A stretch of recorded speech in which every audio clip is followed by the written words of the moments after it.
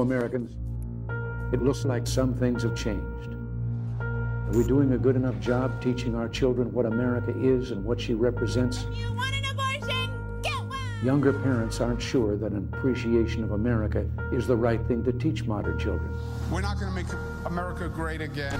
It was never that great. When I drive into a neighborhood and there are American flags, it's a message of white supremacy. I'm warning of an eradication of the American memory that could result in an erosion of the American spirit. We need to completely dismantle the police department. If we forget what we did, we won't know who we are. We've got to do a better job of getting across that America is free, and freedom is special and rare. Freedom of speech, freedom of religion, freedom of enterprise. As long as we remember our first principle and believe in ourselves, the future will always be ours. Ours was the first revolution in the history of mankind that truly reversed the course of government, and with three little words: we the people. We the people are free.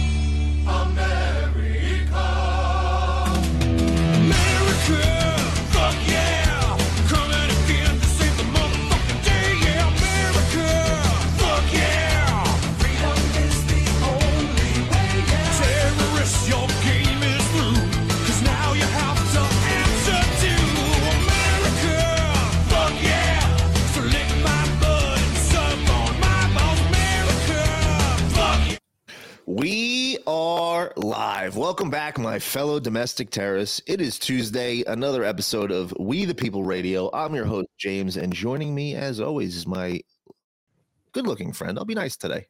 My friend Alan Jacoby. What's going on, dude? What's going on? Good looking. Good afternoon. Yeah, fucking got to be nice every once in a while. Got to, mix it up. Well, yeah, I guess you're in a good mood. You went to the gym. I went to my daily white supremacy meeting. You fluffed some dudes in the locker room. Yep. That's exactly what I did. Yeah. I found out pre-show, guys. I found out right before the show that Alan has added a new one to the list, and I sent him a video of Lizzo, and he now wants to see her naked and see her patchy underboobs. This sick fuck. Listen, I've decided I don't know if I can be friends with him anymore. I don't care who it is. Fat, skinny, no legs, too. No legs, you might have something because it's something I've never seen. I don't care. If it wants to get undressed, I'm going to stare at it. Like, it doesn't matter. One leg shorter than the other. Maybe her name is Eileen. She's got a wooden leg. Her name is Peg. I had a Spanish house cleaner once. She had no legs. Her name is Consuelo. Wait a second. This is real? It went right over your head. She had no legs. Her name was Consuelo. Oh. Yep, way over my head. We already know how retarded I am. I'm fucking dumb. But we got an action-packed show for you guys today. Lots to talk about. Before we do, shout out to our sponsors, Kush Creams, number one topical in the game, 21-time Cannabis Cup award winning. This stuff won 21 Cannabis Cups for a reason. I use this every single day, especially right after I go and do my daily white supremacy work at the gym. Really helps with the aches and pains. So go to kushcreams.com, code GREAT1776 or WPRUSA for 15% off. Also pick up your favorite smokes at mypatriotcigars.com. These cigars are unfucking believable. They are the best cigars around, everybody. The best. No, they really are. They really are. The Mark 48, if you're a daily smoke, if you like to smoke on a regular basis, I could smoke a Mark 48 every single day. They're unbelievably delicious, magically delicious, like some Lucky Charms over here. But go to mypatriotcigars.com, code WPRUSA for 15% off your order. Pick up a sample pack, pick up a full box. The warm weather is right around the corner, hopefully. So you get out in the golf course, having a nice smoke. Nothing beats a Patriot cigar while you're doing some white supremacy work on the golf course, because that's going to be the next thing that they go after. Anything exercising is rooted in white supremacy. So whatever you're doing exercise-wise, You are a racist, a white supremacist. Actually, you asked me what I did this afternoon, and I actually before the show, and I actually did something. What'd you do, Alan? Tell us. I'm officially old. Well, we know this. You're an old fuck. No, officially, because today I went and I got an eye exam, and I have 2 pairs of glasses coming tomorrow. I need glasses for night driving. I need glasses for seeing. I'm nearsighted, so like everything across the room is now blurry to me. So I am officially old. Yep. Alan, not only are you 5'0", you're fat, but you're now old as well. 5'0". I'm fat, but I'm gonna have really cool Oakley eyeglasses. So No, you go got to get the old Ray-Ban, the thick frame. That's what you got to rock. Be like Clark Kent out in this bitch. No, I'm gonna get the. I'm actually, for when I have to dress up, I'm gonna get the round black frame Roger Stone glasses. Oh, the big ones. Those are fucking. Yeah. Those are great. Like your, I'm gonna get those. Like your what's his name in that movie Up, or is it Up, or is it Cloudy with a Chance of Meatballs? The guy with the big fucking bug-eyed glass. I don't watch stupid fucking meatball movies because I'm an adult. I'm an adult. You do a little bit of acid and you watch one of these movies, you'll really enjoy yourself. I'm telling you right now. You should give it. Isn't that movie Up with all the balloons where they tie it to the house and they float around? The house and it floats around, and then Cloudy with a Chance of Meatballs is like some meatballs falling out of the sky, spaghetti sauce, and you're tripping your dick off, and all of a sudden you're like, holy shit, what is going on? Yeah. It's a lot of fun, dude. You should live a little bit. Stop being a fucking stick in the mud and be an old grouchy old man because you got glasses now. And yeah, I'm gonna have to really start acting the part now. Really old. I'm gonna start screaming. Back in my day, Alan. My lawn. Yeah. Yeah, you're gonna be like, what's his name in Gran Torino?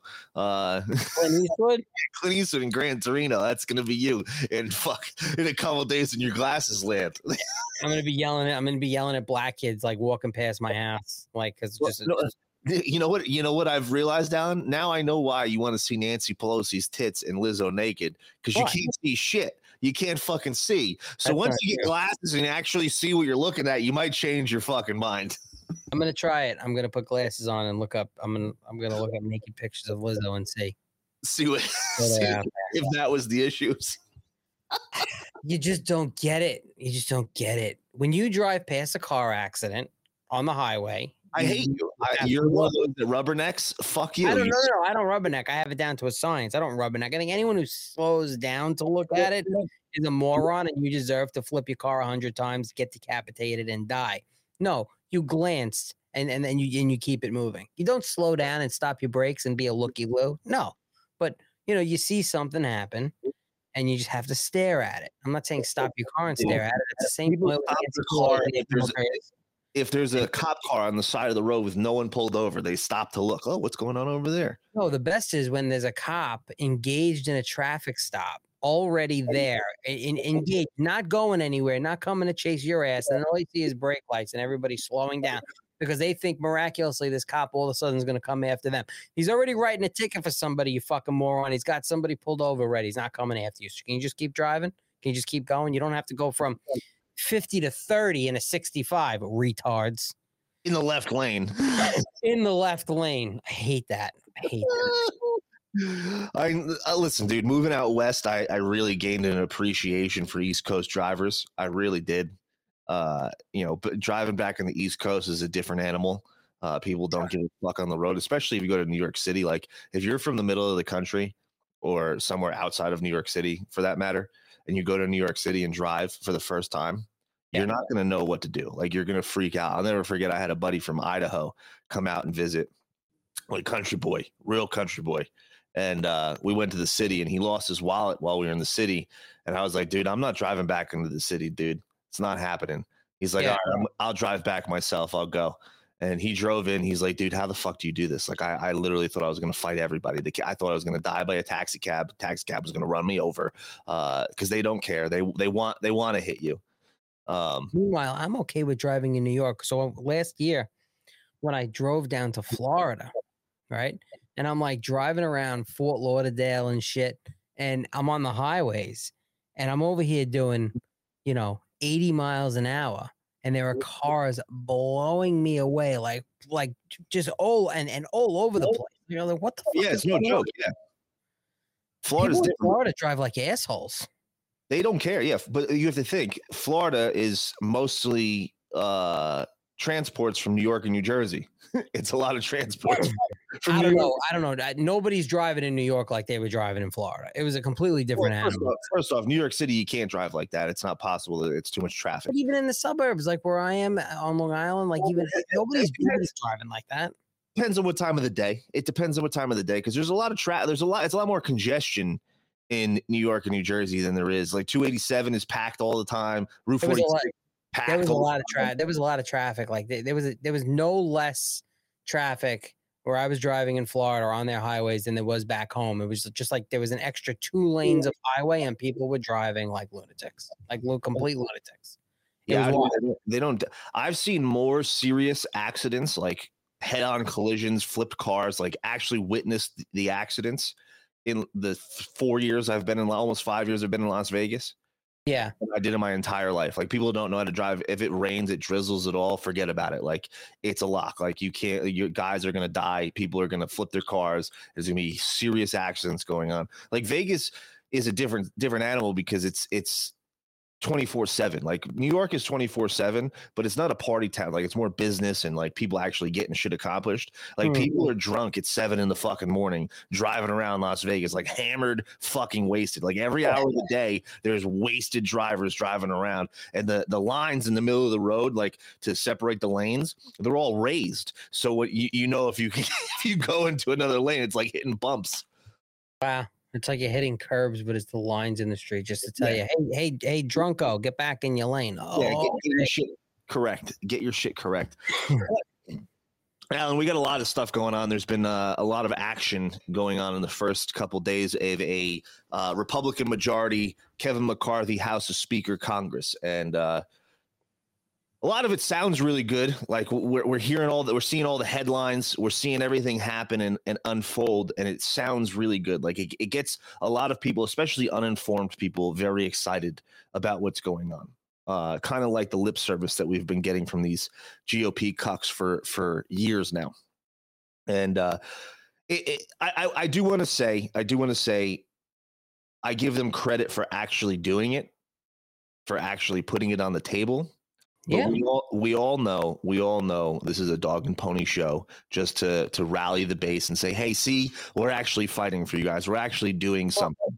So I'll agree with part of that because if people have to understand how it works, we only have the majority in the House. Mm-hmm. And if we won the Senate, it would be game on with the exception of when we wanted to pass, there would be obviously Joe Biden would have the power of the veto, and he would probably use it often. So we're locked. However, they were able to do things. They're able to do things that they weren't able to do. Like, let's just say form committees to expose things. I mean, well, we'll get into that. Yep. Right. But like people have to realize, like when they say, no, everybody, they're not doing away with income tax. No. They want to defund the 87,000 IRS agents, which is great. However, it's most likely not going to pass the Senate unless, of course, some moderate Democrats agree. I'd be surprised if it passes in the House. Well, it'll pass in the House because you will get every Republican to vote for it. You will. You'll. So they will show that. They will show it because here's the thing. Here's what leadership wants right now. They want it to go to the Senate. They know it's going. Most of these things are going to fail be flat on their face in the Senate, but it also shows that what the Democrats are really about. Like, hey, Republicans want 87,000 IRS agents stricken, defund it. It's going to go to the Senate. All the Republicans are going to vote for it, and the Democrats aren't. And we're going to say, hey, look what we have going on here. Okay. They want big government. They don't care about the American people. Yes, a lot of optics, but there's a lot of things that they're going to be doing, that they are doing that will, again, show us more, it'll confirm things we already know, and it'll show us more. The various committees. To people like you and I, Alan, it'll confirm things that we already know to people like you and I who pay hyper close attention, and the people that listen to the show, because we cover it in great detail. But the people that are not paying attention, they're only paying attention during election season, or they're headline researchers and look at the headlines. Even on the Republican side, the conservative side, there's so many of them, the normie MAGA conservatives that still watch Fox News on a daily basis and idolize people like Sean Hannity and Tucker Carlson. People see these things and they get excited and they're like, oh, wow, they're actually doing something. And I agree, the committees are going to be huge. I am very, very excited for a church style committee. I am very excited for what that entails. Like Ernie Gosar was talking about it. He's going to be investigating not just he plans on bringing investigations not just for the church style committee that they passed. It's going to be looking into the January 6th, the FBI's involvement in January 6th, the elections, the COVID and Twitter situation. It's a huge, massive investigation that we should find out some tangible evidence that we'll be able to use against the FBI. And Ernie Gosar is saying that we're going to conduct an investigation into the attempted coup by Traitor General Mark Milley and Pelosi on January 6th. Like, these are I don't expect arrests or any. Yeah, and nobody should. Nobody should. Well, people do. That's the problem. People do. They want arrests. So I'm like, you're not going to get them. You're not. You're going to be able to get more information to validate what we know. But I mean, who knows? There may be.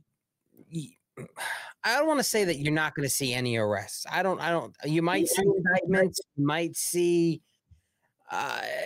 Who knows? You know, the wheels of justice move very slow, but it doesn't matter. It's expose them all. Mm-hmm. You know, there's going to be a select committee on investigating China and their dealings in a lot of things. You know, everybody again. Oh, you know, they filed articles of impeachment against Secretary Alejandro Mayorkas. Like, this is one thing that I know I wanted to see. I want to see it on Merrick Garland, but realize it's not going anywhere because the Senate, it's going to die in the Senate. You know, just like it did when they did with Donald Trump. It's the same exact situation. Like, it got through the House, all the Democrats were cheering, like, yeah, we got him, we did it. And they did that side-by-side walk to Senate chambers and waited 30 days to make this big spectacle of it. And then it got to the Senate and it got shot down. It's the same exact thing. But it is good because it is, again, showing this is what the American people on, you know, it's what conservatives want. Maybe it's what some independents want, and we'll garner that support. And again, it's good things, but we have to be realistic and realize that the government right now, it's compartmentalized. It's you have your House, you have your Senate, and there's no majority in the Senate. Done that way by design. Keep that in mind. It's to keep certain branches in check from gaining too much power and that's checks and balances. But I'm just saying what I mean is, if we had the majority in the Senate, you would see things getting to Biden's desk and then seeing him veto it. Out whatever he could veto. But remember also, an American president cannot be just politically veto every single thing that's going to come from a Republican-held House and Senate. No, it's never going to work. It's not. He can, but they won't. A president won't. It's not 80 executive orders reversing all of Donald Trump's. Right, but that's easy. That's easier to do than veto every single bill that passed the House and Senate that now is going to the president to be signed into law. That's worse political optics than just canceling a bunch of executive orders, because now the American people, like, we voted for these people to represent us. We're happy that they're putting these bills, they're voting on these bills, and we want them to be into law. And now we have a president that is refusing to do make any moves in a positive direction.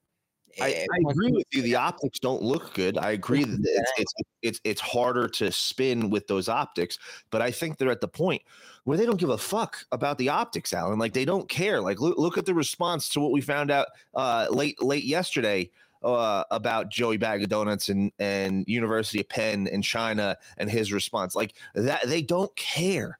They don't have to care because they have the media that's protecting them, and they can push a narrative. And they can go on Twitter and have all of their sick liberals out there that have 500 and 700 and 1 million followers who aren't even political figures, but are paid by left-wing organizations to tweet this narrative, directly, to push it.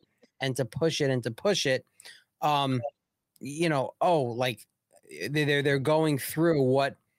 Well, who did it worse, Joe Biden or Donald Trump? Well, Donald Trump did it worse because of the subpoena he ignored and this and that and everything else. Meanwhile, they're missing the whole thing is he was vice president of the United States.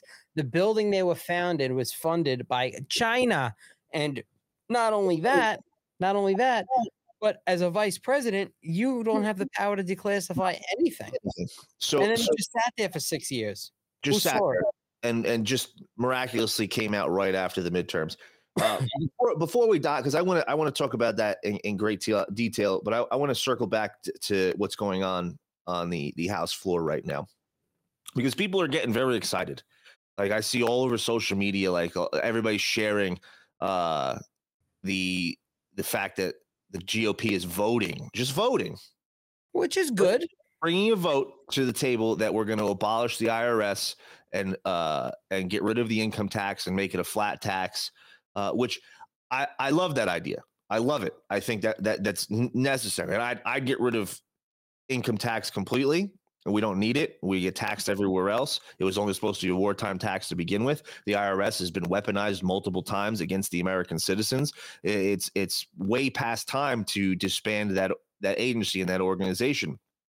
But let's be real, Alan. That is never going to happen for the reasons that we stated earlier. And people need to realize this. This is headline fishing. They are trying to play with your emotions because it sounds great. You see the headline. Like, even me, knowing how the process works, I see the headline. I'm like, yeah, that's fucking great. I would love it. I don't. So they're not doing it for the headline. And I get what you're saying. And people have to realize, like, why they're holding people accountable for the shitty decisions that they make. Again, it's politics. They want the American people to know, especially their base, look at how these sick, evil Democrats are voting. They want nothing but government control, government overreach. Mm-hmm. They want all of your money. And then the only argument they have is, well, if they don't have 87,000 IRS agents, they're adding $114 billion to the deficit because some stupid survey says so. No, that's not the case. Why do people want to pay so much in taxes? Find me all of these people that want to pay all this tax. Find me all of these people that want less money in their bank accounts. And if they're going to vote that we're against it. We want these 87,000 IRS agents. We want this. We want that. And they're flooding their base with the help of the propaganda arm of the left, the mainstream media, with all of the $114 billion deficit. And the Republicans only want to take care of their billionaire friends. Hey, morons. The billionaires out there are only using the tax laws that they voted on and put in place to their advantage without breaking the law. Like, Donald Trump detailed it in the debates against Hillary Clinton. He's like, yeah, of course I did that. But you guys put those laws in place. Like, you guys put them there so you can funnel money back to yourselves. Like, of course I'm going to use them. You don't want to talk about it because you don't want to know that you don't want them to know that you guys are the ones that put it in there so you could cheat the system. People need to see this happening because, again, let the vote start on resolutions, on bills, because let's show everyone how these idiots on the left are going to vote for some really messed up stuff. Like whatever it is, this is something all American people want. Like we want less government overreach, and the Republicans are proposing it, whatever it might be, and the Democrats are over here rah rah rah. No, govern me harder, Daddy. We're gonna vote no, and then it's gonna go to the Senate, and the Republicans are gonna be like, yeah, this is what we need, and the Democrats are gonna vote no. And I think that's a very valid point, Alan. That's something that I didn't even think about earlier. And I think that does make a lot of sense as far as the court of public opinion and waking up independents, people that still haven't seen how corrupt these Democrats are, because we're getting taxed at a rate that our founding fathers are probably rolling over in their grave about. Like it's disgusting how much tax dollars. And let's keep it 100, Alan. What are they actually doing with our tax dollars? We don't have good roads. We don't have a good infrastructure. Our schools are going to shit. They're falling apart. Our food is poison. Our water is poison. Everything that our tax dollars should be going to benefit the American people, it is not. Like nowhere to be found. It's but going also, to Ukraine. Right. But also a lot of that, like let's just take water. I don't want the federal government doing anything with my water system. Like I want my local municipalities dealing with my water system. I want my local taxes to go to that. If they do federal grants for projects, fine. Like I don't want the federal government doing that much in the local settings at all. That's what we have states for. That's what we have townships for, and that's why we pay all these local taxes. But when you have something like when you pass the $1.7 trillion omnibus bill and $200 million of that is going to the Appalachian Regional Commission, which is run and chaired by Senator Joe Manchin's wife, and she's getting a salary of $160,000 a year. What the fuck is the Appalachian Regional Commission? And you're spending almost $4 million on a hiking trail for Big Mike Obama, Big Mike. And then the money that's going to Ukraine, and the money, I mean, $10 million to Pakistan for gender studies. Like we can go on and on and on about the ridiculousness that they spend our tax dollars on. Enough is enough. And I think if the American public sees the voting, I think that'll be a major red pill for a lot of people, because I think it doesn't matter across party lines. Everybody agrees that our taxes are way too high. They're absurdly high. The rent is too damn high. And I want to say that I do. But these do-good liberals, these fucking do-good liberals, these suburban moms that live on their high horse, and they virtue signal, and they want to act like they're so good. They're like, oh, I don't mind being taxed. It's my part of contributing to society. Like, this is what being part of society. This is how my father always would discuss with me. He's like, oh, it's part of living in society. Like, this is what you have to do. You have to pay taxes. You have to pay 20% or more of everything you work hard for. Sometimes a lot more. 48% where I was from in New Jersey. For just this is what you do in society. Yep. So small business owners, I'm not talking about billionaires, small business owners who have successful businesses, they should have to pay hundreds and thousands of dollars in taxes because they have a successful business and Uncle Sam needs his piece. Meanwhile, Amazon gets tax breaks every year. Walmart gets tax breaks every year. They know how to manipulate the laws. Yes. Listen, every successful business owner knows how to do it. And you're not cheating your taxes. You're not breaking the law. There are things you can do. We had spoken about this in order to alleviate this unbelievable tax burden that's expected. All right. It is completely obscene. And the only reason, one of the big reasons why middle class America cannot get a piece of upper class America is because of our federal government taxing the shit out of everything. Fisting everybody. Yes. And even states. But even certain states, they shove it up your ass. Absolutely. But and what's crazy is like a lot of people say, well, why doesn't my accountant know these things? Well, the accountants aren't taught these things in a lot of cases, or the accountants know about them and don't want to tell you because their entire industry revolves around you going to them to pay taxes. Like that's their entire industry. They get they get paid just to do your taxes. Why would they want to get rid of taxes? Because there's no need for not a giant need for accountants like there are right now with no income tax. No one's going to H&R Block. No one's going to fucking TurboTax to do their taxes. I mean, you know, if you're just a regular 9-to-5 worker and you don't have crazy expenses, you shouldn't be paying an accountant thousands of dollars for doing your taxes anyway. Go to a tax preparer, do it yourself online, and call it a day. You know, if you're a business owner, you're paying your taxes quarterly because you'd never be able to just pay them all in one shot because of the amount of taxes that you have to pay. Then you have your payroll tax, you have this tax, you have that tax. It's everything, and you know, it's economics. And tell them to get fucked. You know, it's economics. If my tax burden is increasing, then I'm passing it along to you in whatever I'm selling or the services I'm providing. Like I'm just, as a business owner, I'm just supposed to take the loss and not increase the prices of my services and products because I want to take care of the customer. Well, yeah, I want people to buy from me, but the government is raping me. Mm-hmm. Government's raping me, and I have to make up for it. This is how they collapse small business. This is how they start. Like the China virus played a major role in destroying a lot of small business and bringing in big corporation monopolies.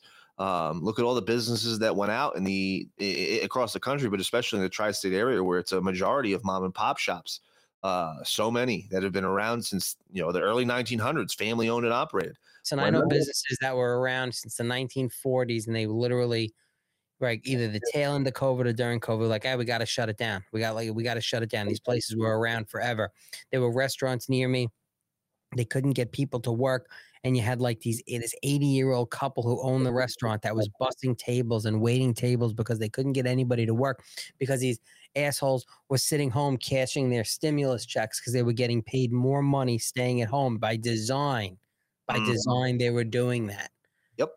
And they shut down these small businesses, wouldn't let you work, while Home Depot, Walmart, all these big box stores were able to operate at full capacity the entire time. You can go to any of those stores and no one's going to bother you, but you can't go to the local grocery store or the convenience store, the bodega at the corner, the salon. You couldn't do any of that. And those small businesses, guess what they still have to do? They still have to pay their taxes. They still have to pay their lease, their rent, their everything that went along with owning that business didn't go away except for the customers and the income.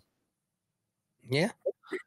And a lot of that has to do with the taxes, why they went under and couldn't continue. A lot of it.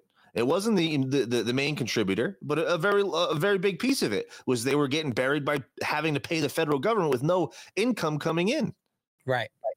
It's they're stuck between a rock and a hard place, and it's really sad. So I agree with that your take, Alan, that it is good for the American public to see the voting record of these people, but at the same time, I'm very concerned with the fact that Kevin McCarthy, one of the first things that he did is he removed all the C-SPAN cameras out of the people's house.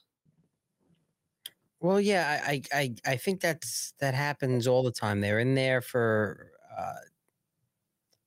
they have the government feeds, I believe, but I think that's nothing abnormal.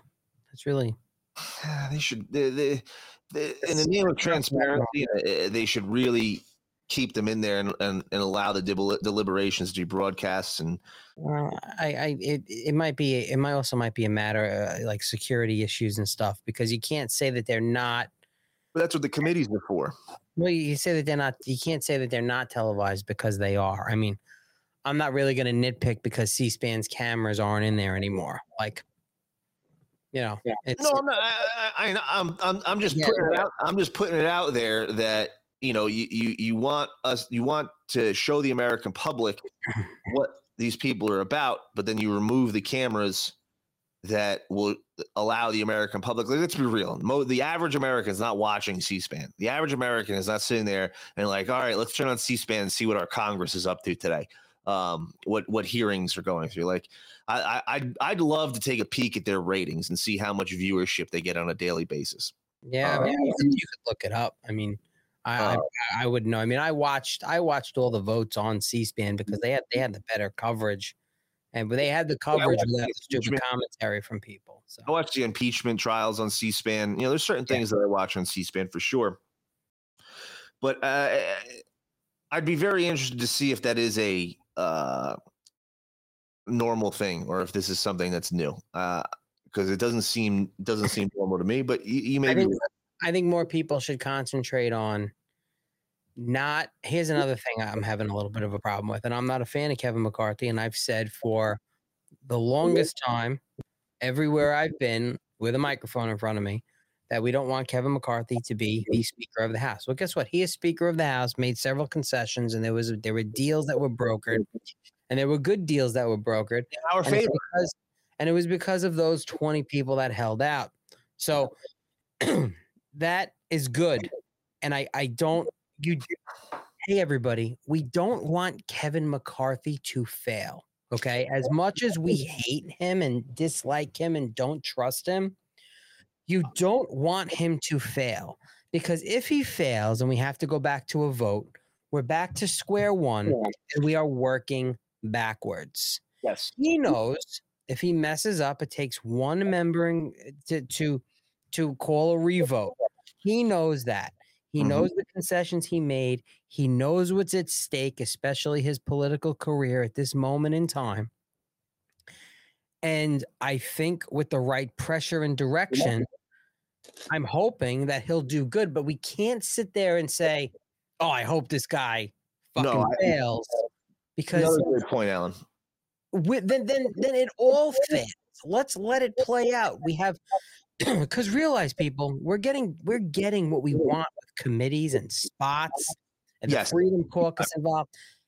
If we root for the failure of this guy, that all goes away and has to change again because it's all null and void.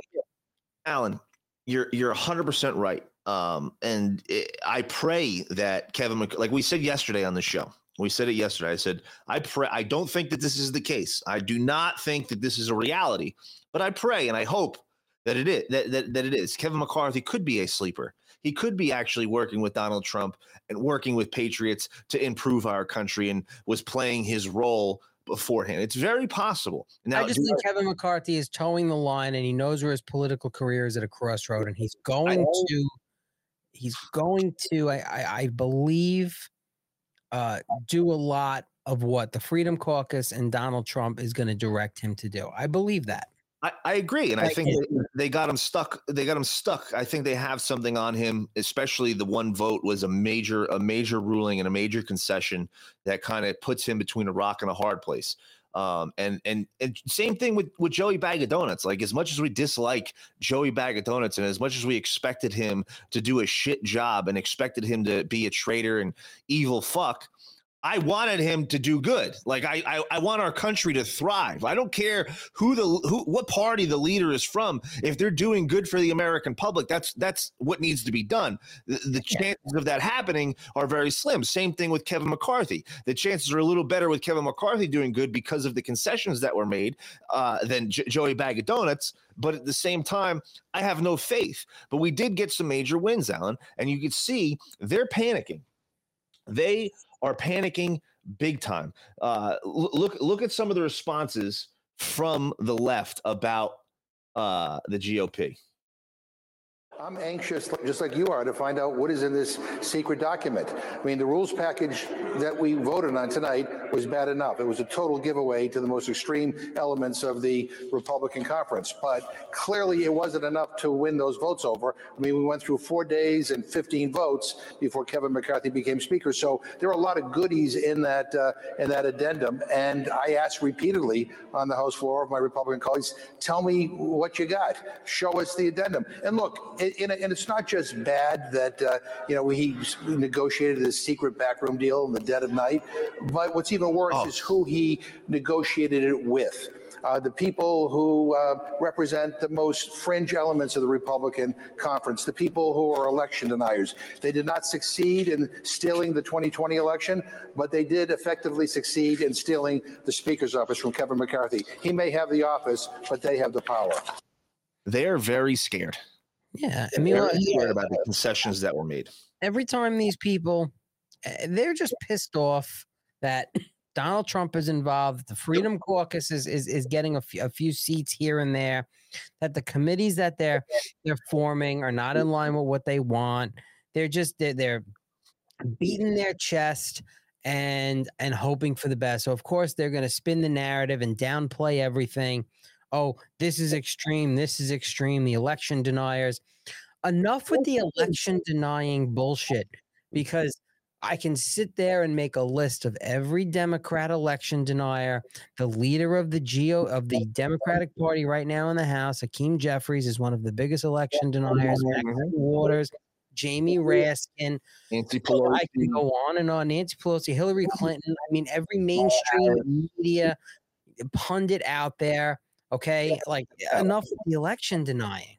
Well, then he said in the same exact sentence, Alan, that they tried to rig the 2020 election and failed. He's like, they deny the election, but at the same time, they tried to rig it. Like they're saying that we stole it, and that's what they're saying. But at the same time, they didn't rig it hard enough. Like their version of the Republicans trying to steal the 2020 election is January 6th, the insurrection and the Fedsurrection, and trying to overthrow the government and interrupt and stop the peaceful transition of power in the hopes that the horned man is going to be the Messiah, and then we're going to install Donald Trump as king. Like, come on, just stop.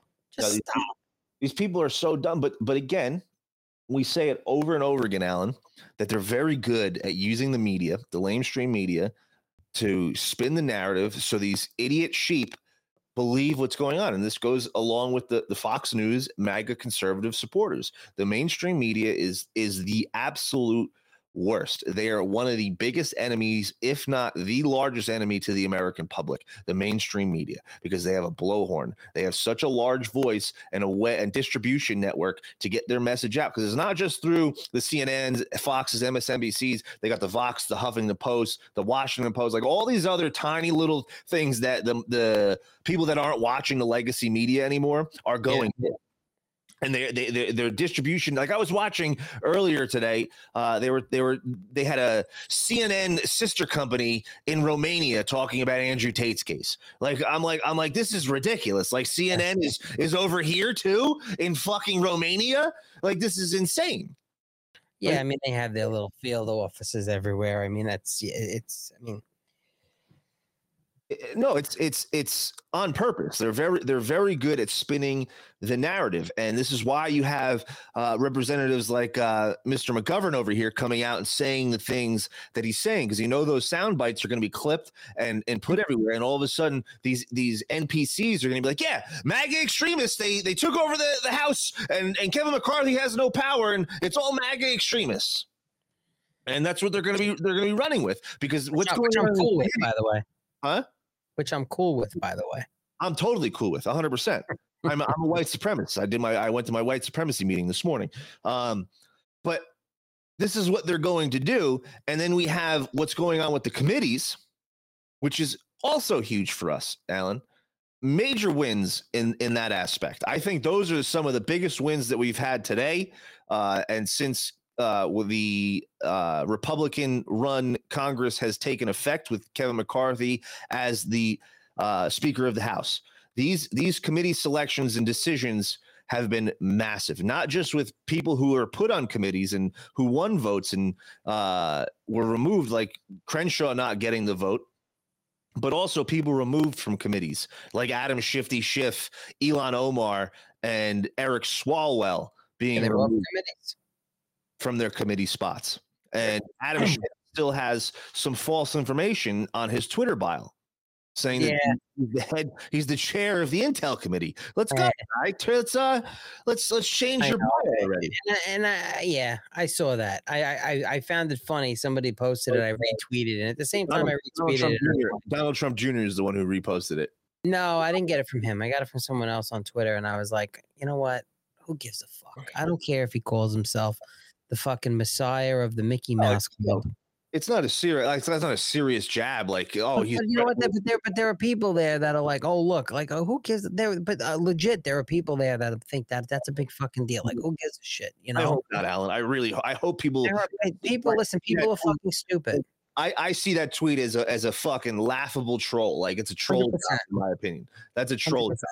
But if you go into the tweet I looked at and you actually looked into some of these comments, you would hope that some of these comments are just straight up satire and sarcastic when they're saying like, "Oh, he should be arrested," like legit. Like what? I can't with comments. I can't with comments. Like I saw another article, another young girl got mauled by a pit bull, and every comment, "Pit bulls need to be illegal. Pit bulls need." And like, now it's pit bulls. In the '80s, it was German shepherds. It was always a different breed. The comment section there is just filled with idiots.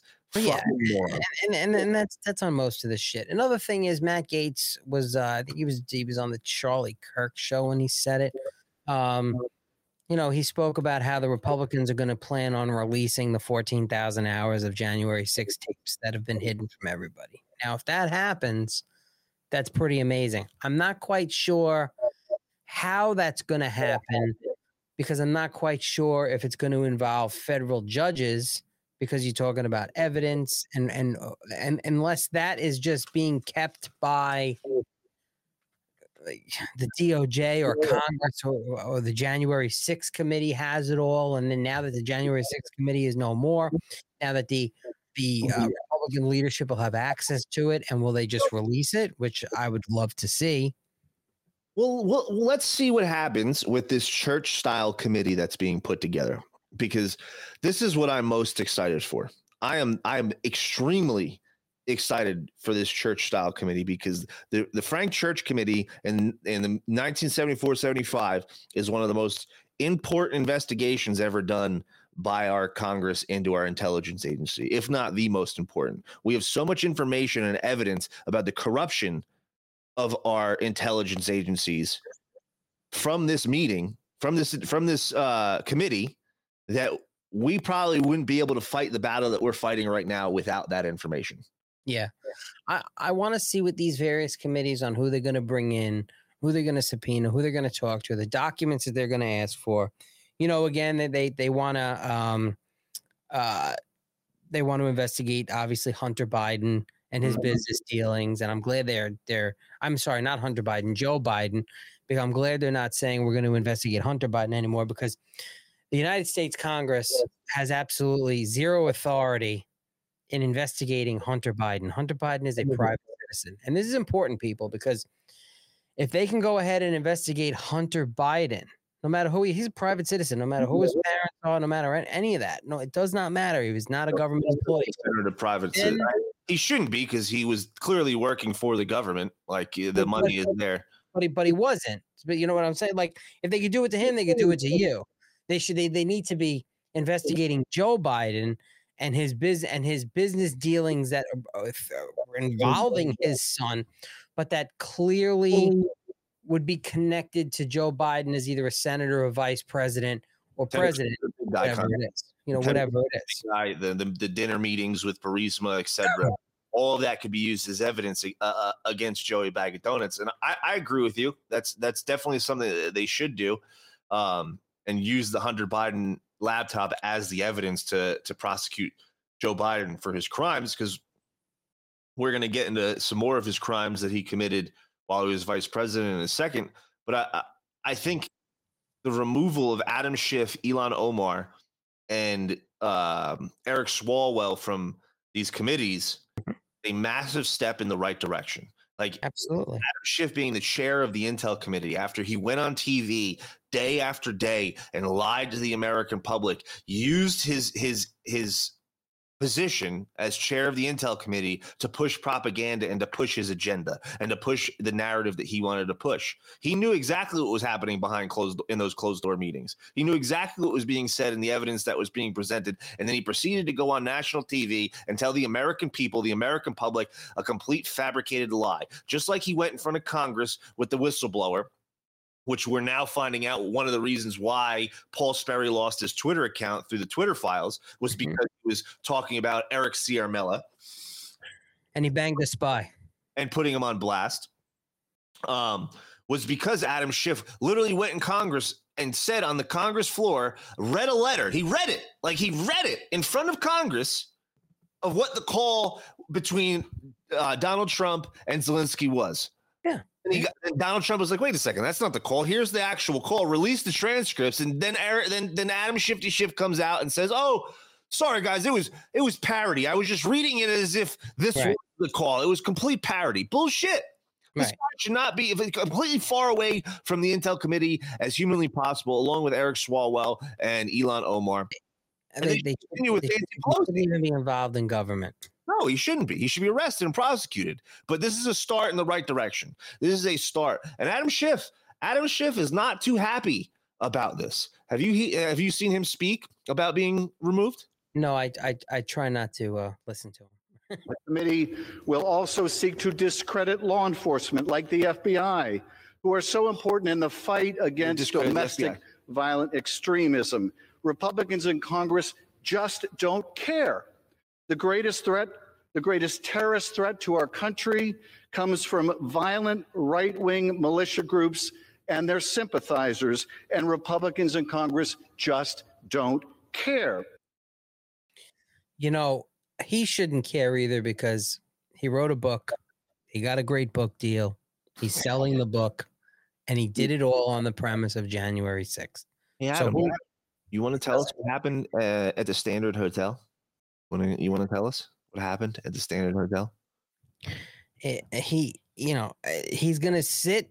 This is what he's going to do for the next 2 years.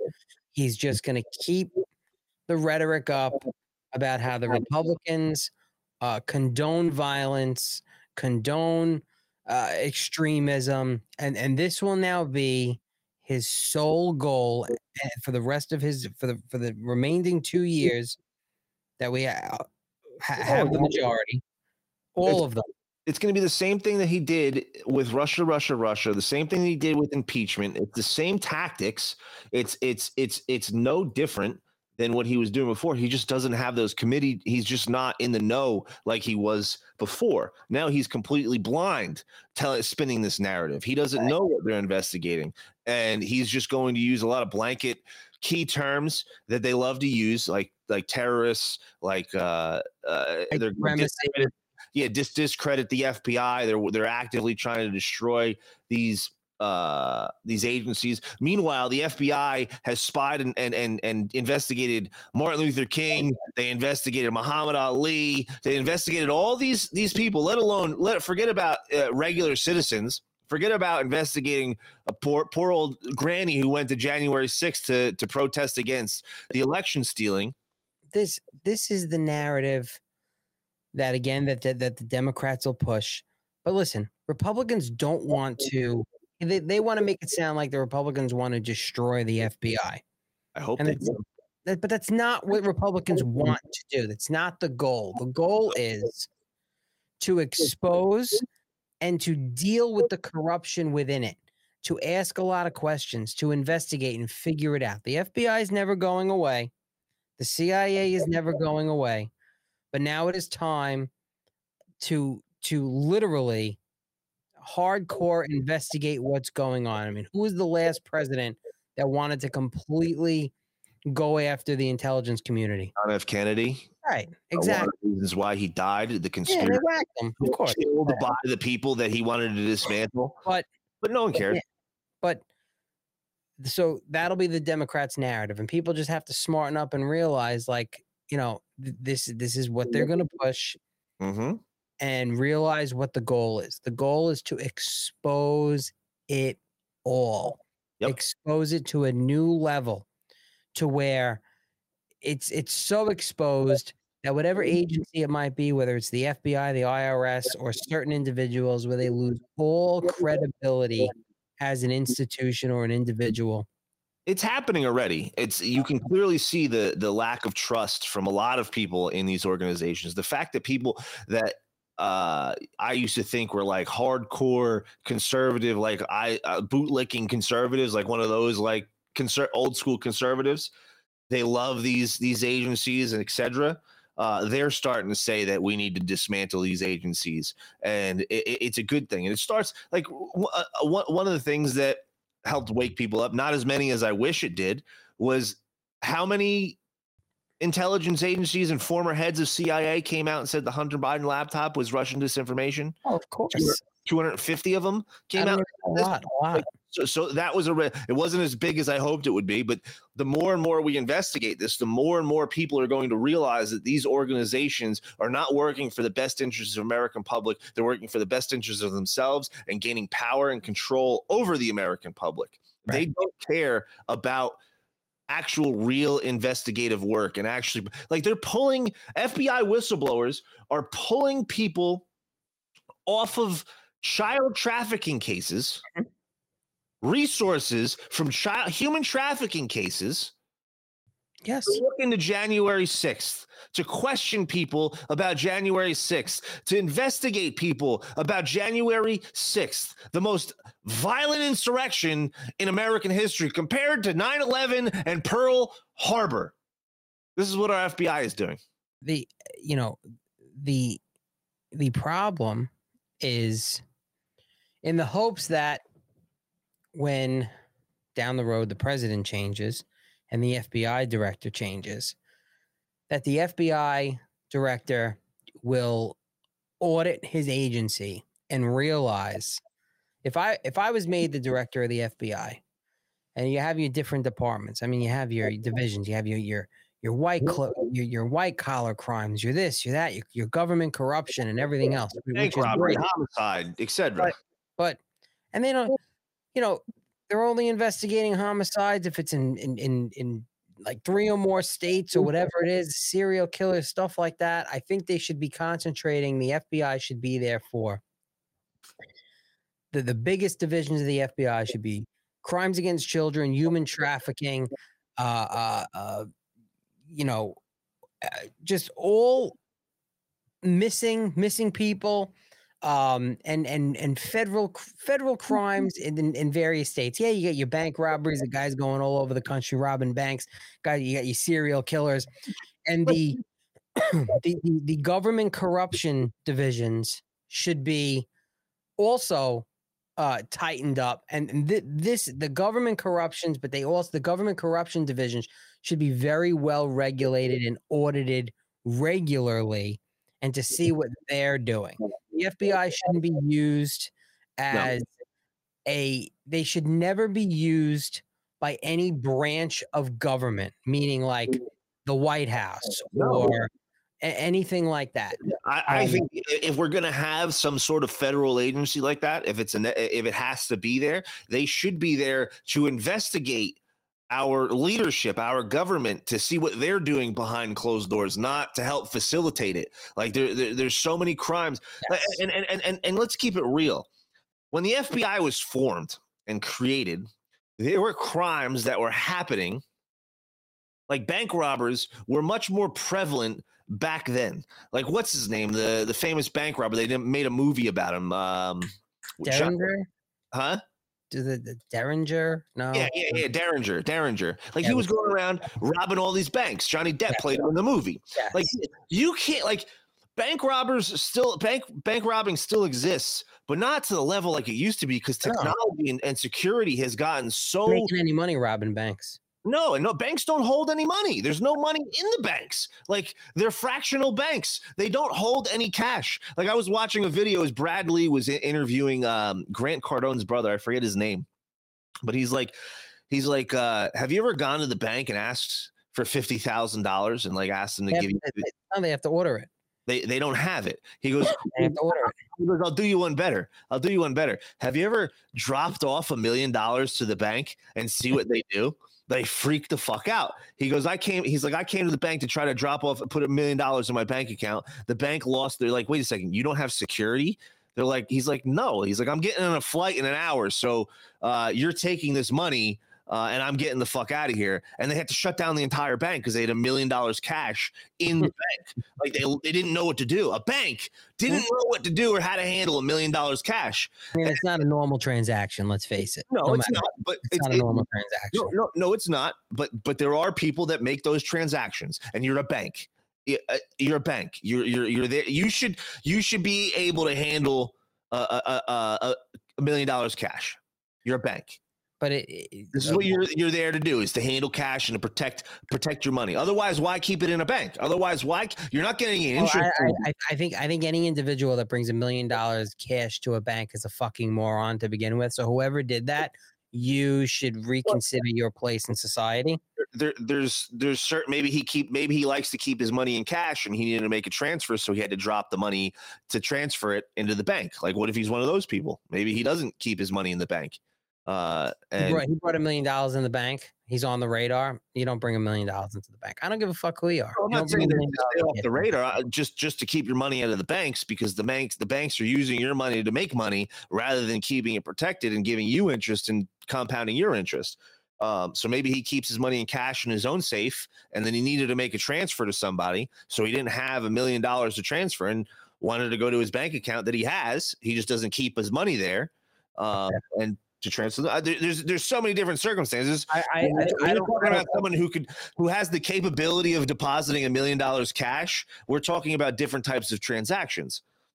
It doesn't matter. And run that money through books that don't have to be run. It is what it is. Whatever.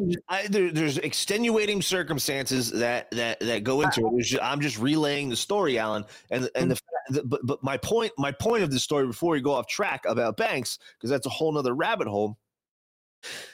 The crimes that the FBI were investigating when they were became an agency aren't really relevant anymore. Like, security and technology has far surpassed what they're doing and what they were created to do. So they should shift what they're doing. Like we said, crimes against humanity, human trafficking, which they're clearly not investigating. Twitter had a child porn problem for days. It took Elon Musk spending $40 billion to come in and get rid of that.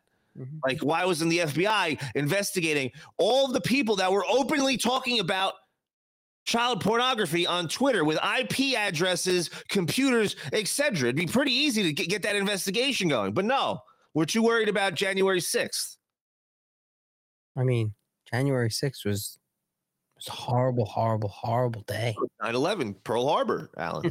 9/11 and Pearl. Oh, you know what I found out today? That January 6th prisoners are not in solitary confinement anymore. That ended. Nobody's being held in solitary anymore. Is that true? Can we confirm that? Yeah, it's confirmed. Cynthia Hughes from the Patriot Freedom Project, who is.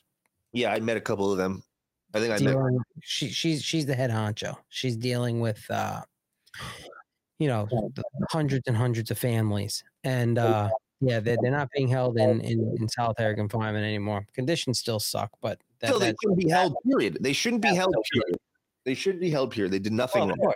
Of course, they did nothing wrong. Like Jeremy Brown was convicted of a crime that the only reason that they found out about the crime was because they raided his house for 5 hours on a trespassing charge. They never set foot in the Capitol. Like, they should have never had grounds to raid his house in the first place. And let's be real, the guy's a Green Beret, and they charged him with an unregistered firearm. Come on. Well, I mean, I agree with you, but just because you're a fucking Green Beret or a Navy SEAL, you still have to. If there are certain firearms you can't have. I get it. I don't agree with it, but he was able to shoot them in the military and handle them totally fine. But now he can't protect himself with that same firearm. I agree with you. Shall not be infringed.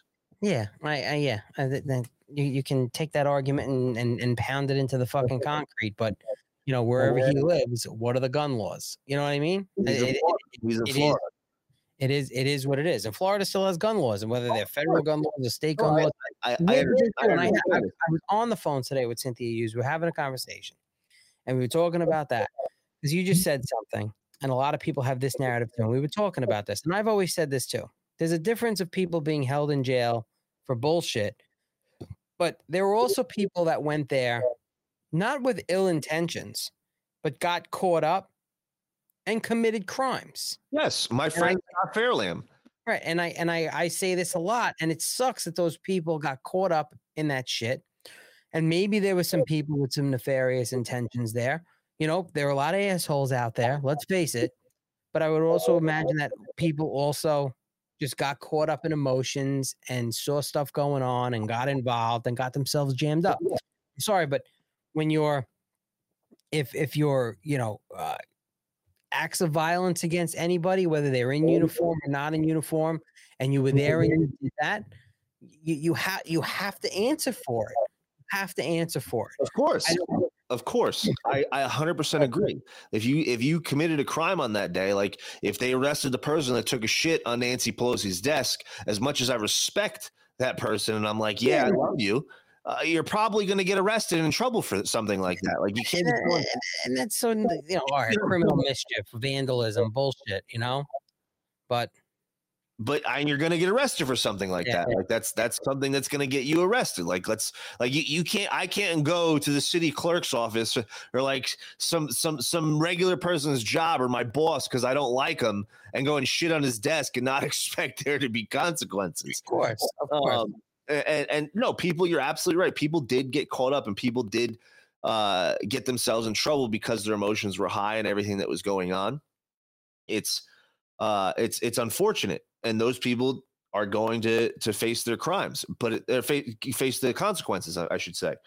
But at the same time, there's so many other Americans who were just there. Some of them didn't even go into the Capitol building. Like even as however you feel about Jake Angeli, the shaman, however you feel, I just think he's a fucking clown. No, you could feel however you feel about him. I think he's an idiot as well. But at the same time, the guy just went there and took some pictures. Like there's videos of him walking into the Senate chamber, and he's like taking pictures. The security guard's like, "Hey, can you just like not do that? Can you leave?" Like he didn't do anything. Like he was just there, and he's been in jail for how long? And he did I think got sentenced to 3 years, I believe. But again, he did. He just walked in there. Like there's the video going around right now. Like this is the January 6th insurrection was, and he's walking in. He's got his staff, his horns, and his face paint. And he's like, wow. And he sees a bloody guy. He's like, oh, you all right, dude? And then he goes and sits in the chair, takes some photos. Yeah. And the security guard's like, hey, when you're done with that photo, can we get out of here? You guys aren't supposed to be here. He's like, yeah, no problem. We'll head out of here. No problem. Didn't give a fuss, didn't fight about it, didn't give a attitude. And he's sitting. Where did he come up with that outfit? I don't know, dude, but you see the guy in Brazil has the same exact outfit. Just I know. It's like, what the same face paint and everything. And they're doing the same narrative, the same exact narrative. It's unreal. It's fucking creepy, dude. It's real. It's like over 1,500 arrested at the end. They were like, they were, yeah. It's the same exact play. It's the same exact play. They stole the election because Bolsonaro is a freedom-loving patriot for his country. And he's hanging out in Florida right now. Yep, now he's hanging out in Florida. The Democrats want him. The Democrats want him fucking extradited. Want him out. They want him sent back. Oh, absolutely, they do. Of course, they do. These sick fucks. But it's the same exact playbook, like to a T, down to the shaman guy. It's wild. It's absolutely wild. And again, like I said, a lot of these people did nothing wrong. They were just there protesting. There was a lot of people that were at January 6th. And if they wanted to storm the Capitol and take it over, there was way more than enough people and a very lack of security. They could have destroyed the entire building, burnt it to the fucking ground. They could have. They could have killed every Capitol police officer with their bare hands without even firing a shot because there's so many freaking people. Yeah, if everybody was on the same page in this big insurrection, it would have lasted a few hours. A lot of people would have died, and then it would have been over. You know, whether the Capitol would have been standing or not, or partially standing, would be another story. But by 11 o'clock that night, it would be under control. Yeah, and it would be piles of bodies. Yeah, it would be a disaster. It'd be an absolute. But it didn't. The only person that died was Ashley Babbitt. She was killed by a Capitol police officer, a coward who shot her, a veteran. There was another video Adam Schiff put out, I think, from his office on January 6th, and he was like, he just wanted to have a second anniversary, and thank God for all of the people that were the heroic people and the Capitol police officers. And then he went on to say, and to our heart goes out to the families of those lost that day as a result of January 6th, and those police officers lost. There were no police officers lost that day, and none of the deaths. There were suicides, and there was the death of a stroke a couple days later that was specifically not related to January 6th. Even the family said it. However, now that family, Brian Sieknick's family, on January 5th, I believe, they filed a $10 million lawsuit against Donald Trump for incitement and against the two. Yeah, because they're getting paid.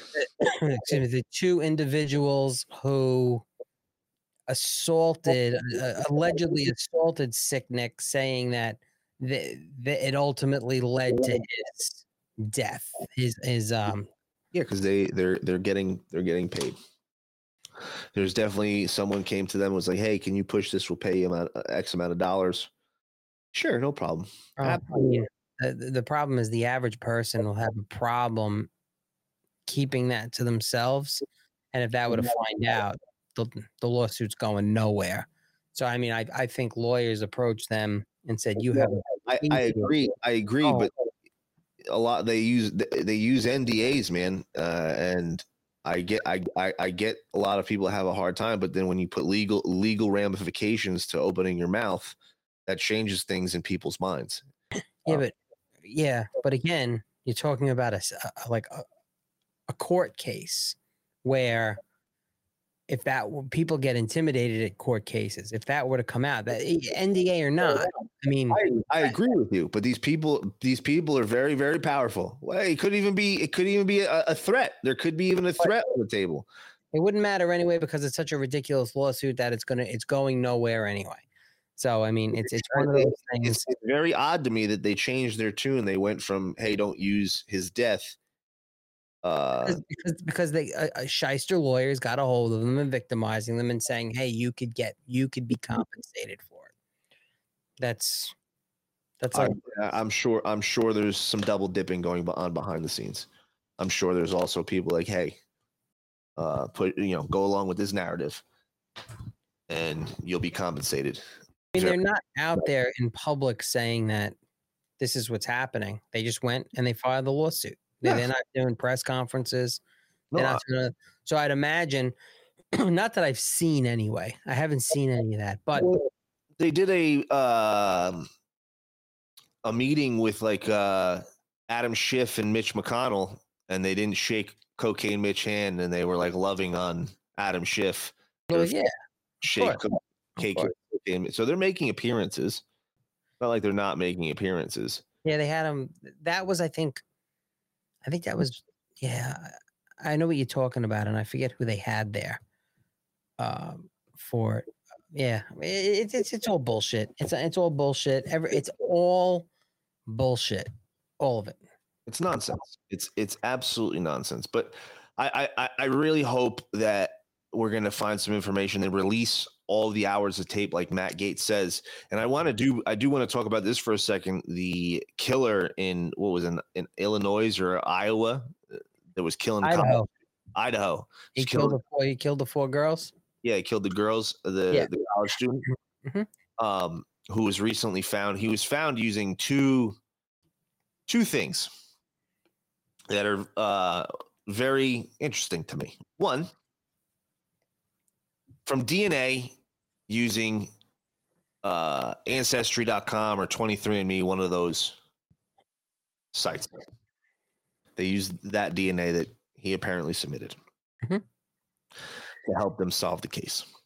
2, they used the same exact technology, the very same technology that 2000 Mules used to ping the people dropping the ballot. Yeah, the cell phones. But and I spoke about this extensively too. As a matter of fact, I interviewed Dinesh D'Souza and spoke about it. Like literally, it's the same technology. So I have friends in law enforcement, and I talk to them about it, and they're like, even my local police here, when they want to do burglaries or if they're doing homicides or whatever it is, and they want to track people's cell phones, it's the same thing, and it's very, very accurate. They're pinging the towers. Oh, they're showing it all, and it's like and that is how they're forming timelines. That's how law enforcement does it. Military uses it. Yep. Like literally. But it was demonized when 2000 Mules came out. It was the media was like, "Oh, this is not accurate. This, that, and the other." They gave every excuse as to why it doesn't work and it shouldn't be trusted. Every headline was about this. Every news pundit was talking about it. Now they got this guy in Idaho and they're praising this technology. Oh, we got him with the GPS technology on the phone. I believe they used it to track down certain January 6th defendants. It did. 100% to find out where they were going, where they lived, I believe. Oh, 100% they did. The FBI used that technology to find these people. It's something that I can't believe that they're praising now. And the liberal left, who are the sheeple, the NPCs that love these murder mystery stories that are hearing about this, they're like, oh yeah, they got them. And it's so exciting. They use this GPS technology and they're praising it. Why don't they use that same GPS technology, Alan, that they're now praising? A brilliant idea. Fucking brilliant. Maybe my best idea I've ever had. We take that GPS technology and we use it to see who that person sitting on the park bench was after dropping off the bombs at the RNC and DNC building, texting on their cellular device. Why don't we use that same technology to find out who that person is? Because we still don't have any fucking clue. Well, you would need, so you need a phone number to start with. You do need a phone number to start with, so then you can track the pings. Like, well, would you need a phone number, or would you be able to get the phone number based on the time that they were there? You might be able to get it if that. Now you'd have to probably look at a lot of phone numbers on the other end and figure out, and then run every phone number. You could probably do that. I'm sure. How it exactly works, because like if you get the number of the killer and do it, you know what I'm saying? Like if they get a name, they have his name, right? Yeah.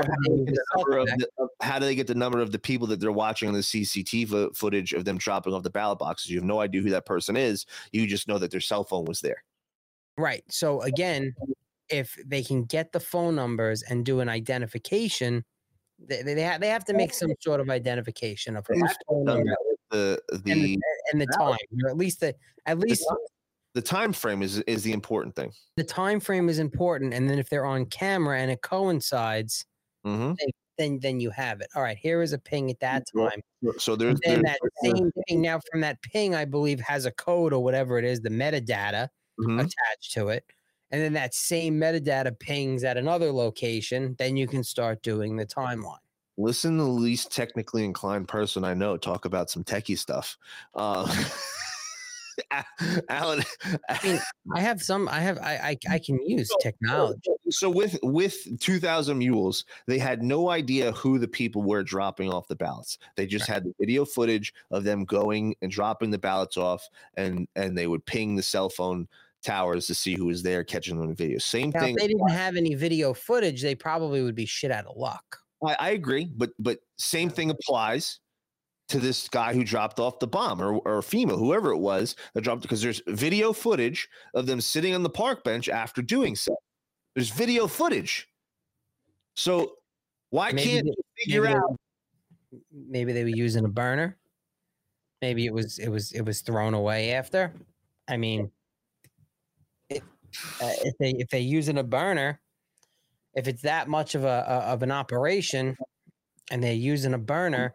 Alan, they were able to figure out that Osama bin Laden blew up the Twin Towers in 3 minutes. We're on our 2-year anniversary of this fucking guy texting on a phone. We still have no clue who he is. We're able to find all the people that attended. We're able to find those people totally fine. Totally fine. It makes no sense. Well, it does make sense because they know who it is.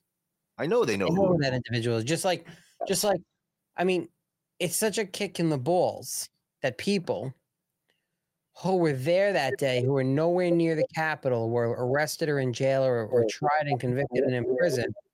But somebody on video saying we have to go into the Capitol, and then the next day leading the charge to say we have to go into the Capitol, is not arrested, it wasn't detained, is not in jail, is beyond me. And it's amazing how people still will dismiss that. Yep. Because that's what the media is telling them to do, is to dismiss it. Now, I refuses to answer the question. Is there any video of him? I don't know if there was or not. I don't remember. Was there any video footage of Ray Epps inside the Capitol? I haven't seen any, so I couldn't tell you. Now I'm wondering if anything is in there. I want to know what's in. So one of the biggest things to me is I'd like to see is that those 14,000 hours of video be released. Yes. And, you know, I think it's a step in the right direction, but I think that's going to come along with the church committee, because the new church committee that they're doing is going to investigate the FBI's involvement in January 6th, their involvement with Twitter and social media, the involvement in the 2020 election. So I think a lot of this evidence could come out. Like, well, I know it's separate committees for each. Like, I think there's one committee that's going to deal with the FBI, weaponization of the FBI, and the relevance of the Twitter file that go along with that. Yeah, it's all connected. It's all connected. It's all for the same reasons. It's all for the same reasons. I mean, it all comes down to the same thing. It's a cover up of a cover up of a cover up. It always is. It's nonstop, and I think so. I think these committees, this is why I'm so excited for them, and I'm hoping we do actually get real evidence and real investigations. I don't expect them to happen. Like, I'm not like, yeah, it's definitely going to happen. Like, here we go. It's going to be awesome. I can't wait. I just hope. Well, I mean, there's going to be investigations. It's a matter of seeing where they go, who cooperates, who doesn't cooperate, what do they do about, if they can do anything about the people that don't cooperate. They get subpoena. Looking for. Right. But also remember, if Republicans are going to subpoena members of the House, those Democrat members of the House can say, well, fuck you and your subpoena. Just like Jim Jordan did, just like a few others did. So there's got to be more people out there that they're going to be looking for answers for than Democrat members of the House, because I'm imagining. What if subpoena Ray Epps? Well, what if they subpoena these FBI agents? That they can do. And those people should be just like Peter Navarro, just like Steve Bannon. All of those people were subpoenaed and then threatened that if you didn't show up, you would be held in contempt. Precedent has been set, Alan. And remember this, all of those people, they can subpoena 1 million people, and 1 million people can show up and walk in and plead the fifth. And that's it. Yep. They don't have to answer for it. They don't have to answer. Then again, just destroys their other narrative for them destroying everybody exercising their constitutional right, exercising the fifth, that if you exercise your Fifth Amendment right, you're automatically guilty, because that's the narrative that the left was playing the whole time. Oh, yeah. So, and then what they like to do is they try to play people as idiots, because, and a lot of people don't know this, that if you are in court or in a hearing, you are going to invoke your Fifth Amendment right, you have to do it for every single question, including what your name is, what your date of birth, no matter what the question is, whether it's a menial question or a fact or whatever it is, you have to plead the fifth for every single question. And then what they do is they pull that apart and say, oh, the guy Roger Stone actually had to plead the fifth because when they asked him his name. Yes, but they'll do that, pull that narrative apart in hopes of riling up their base, saying, "Oh, that person's a real criminal," because they wouldn't even say what their name was, and not realizing because you have to play the fifth every we talked about how these people live by a different language. Like there's the common language, like for us peasants, the common English, but the real language of the land is the language of the law. And the way the law is written, that language is way more important than the language that we speak on a daily basis. And it's written in a way for us common folk that a lot of us don't understand. Yep. And pleading the fifth is not admitting guilt. It's not. We have the right to remain silent in the Miranda rights for a reason. Like this is not put there just all willy nilly to make you look to make you look guilty. They're just taking that narrative to spin it and make it seem like you're this big bad person, when in reality all you're doing is exercising your constitutional right and giving them no legal leverage whatsoever, because they have nothing that they can use against you. Listen, if you're subpoenaed for anything and that they're gunning for you, no matter who it is, you should be taking the fifth for it all, because you show up and you answer every question that way. Because it's when you start talking is when they start spinning and they start building the narrative against you. Same thing if the FBI shows up to your house for January 6th, if they start asking questions, you don't got to answer shit. You don't have to say a damn thing to them. I don't know. I plead ask them, am I under arrest? Do I need a lawyer? Because I'm not talking to you. You don't have to talk to them unless you're under. Even if you're under arrest, you don't have to talk to them. If you're under arrest, they're going to take you. Then you're going to shut up anyway and call a lawyer. They're going to appoint you one. They have to read your Miranda rights when they arrest you. And if they don't, their case is going to get thrown out. Like listen, they're not stupid. You're gonna get your rights read to you. You're gonna have to initial that you read them, and then they're gonna tell you, listen, do you want to talk to us? Or they're gonna try to just start talking to you. You have to be smart enough to know not to talk and engage and say, I'm not talking. I want an attorney.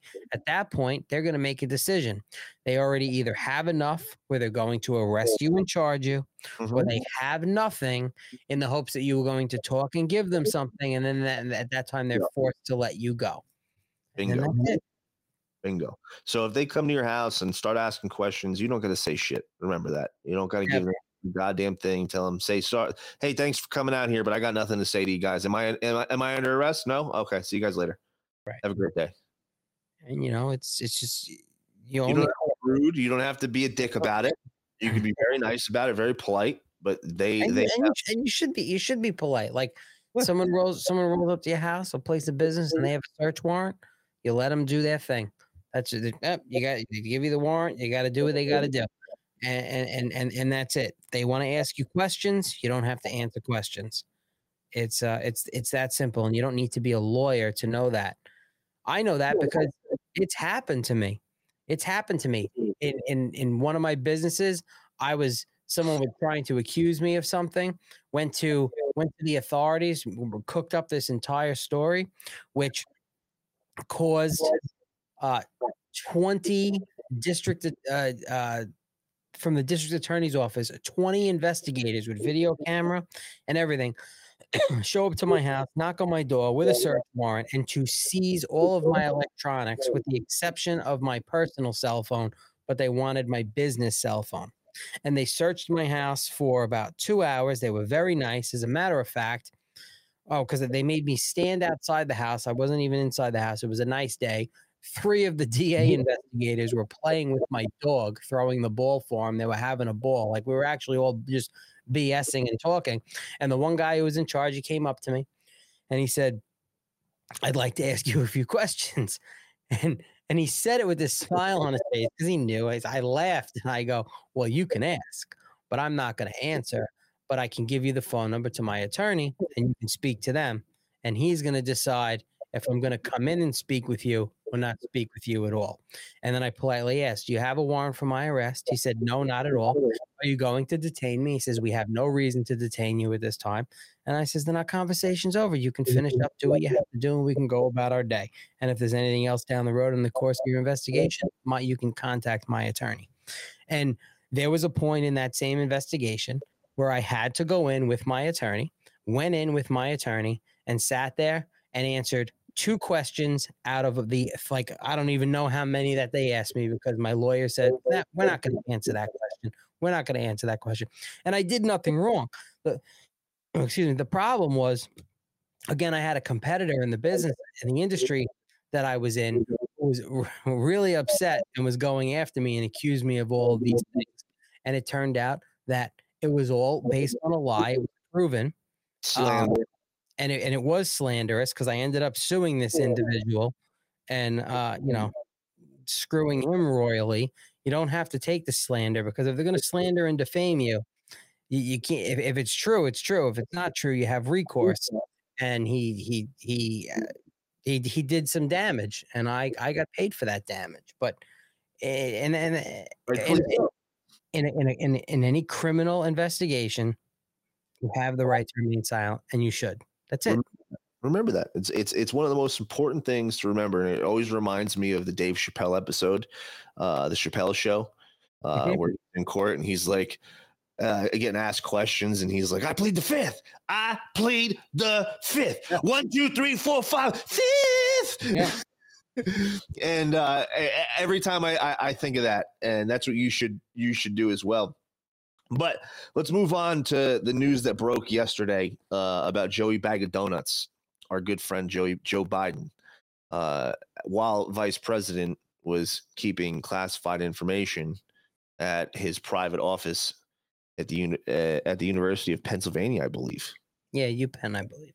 UPenn. Is UPenn in Pennsylvania, or is it in Delaware? It was a thing. I think it's in Pennsylvania, but I think it's in like Philly. I don't even know.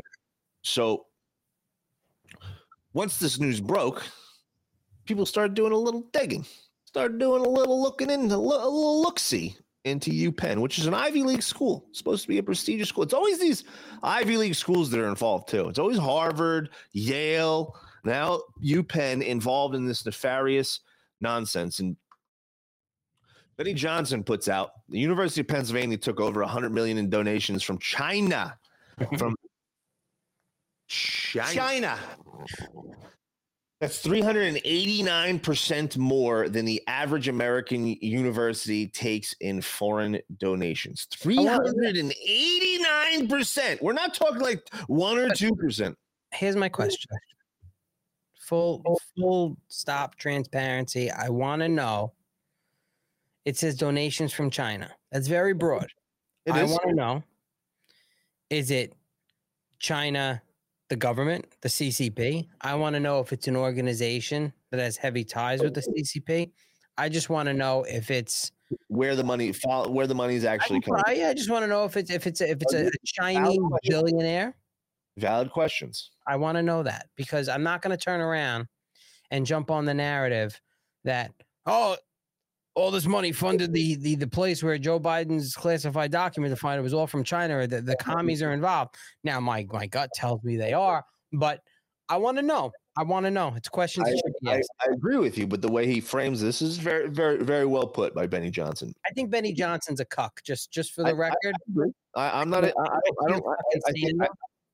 I think he toes the line. I think he's very good at towing the line. I don't ever think he ever pushes the envelope or actually does asks the real questions. But this is a good question.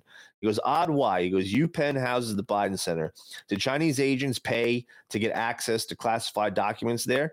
Good question. And that's all it is. It's a question. It's a very valid question. Is it Chinese agents? Is it just some random Chinese person? Well, let's look a little further. But let me ask you a question. Hold on, go back to that tweet. Because here's something else I don't like about conservative pundits. Okay, with the narrative framing that they do, like especially during like election time, where a lot of it's just ridiculous and wrong.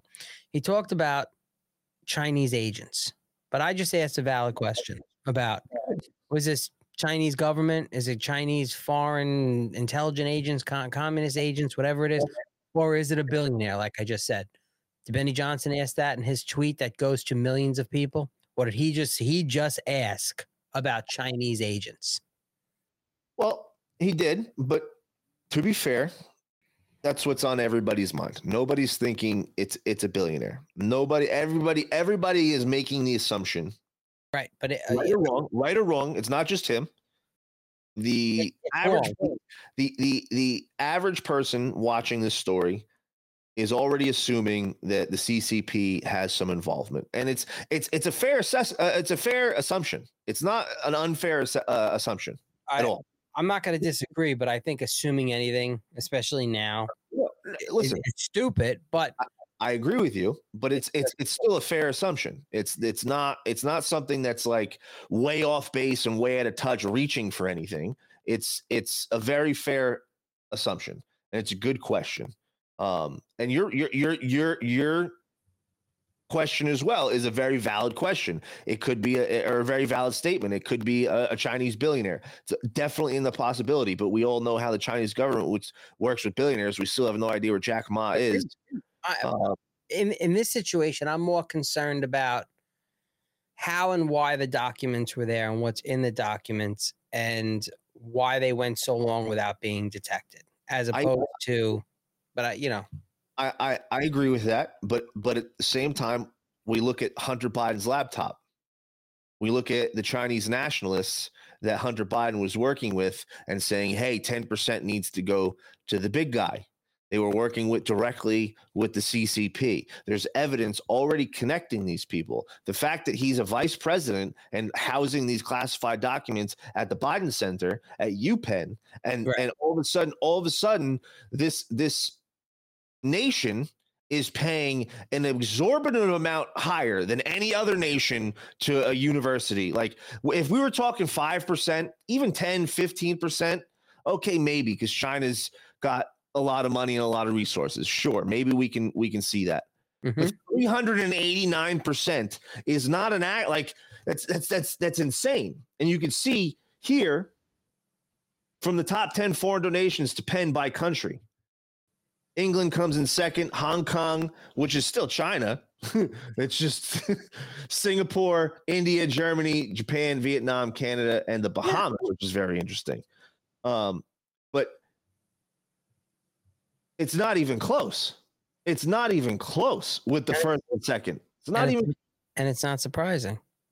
And 389% is a very large number. And then you look at the articles written. UPenn can't explain mystery donation from Chinese company. Public records suggest that the Nice Famous Corporation, which funneled $3 million to Ivy League school, is closely tied to the Chinese government. Oh, there's your answer right there, Alan.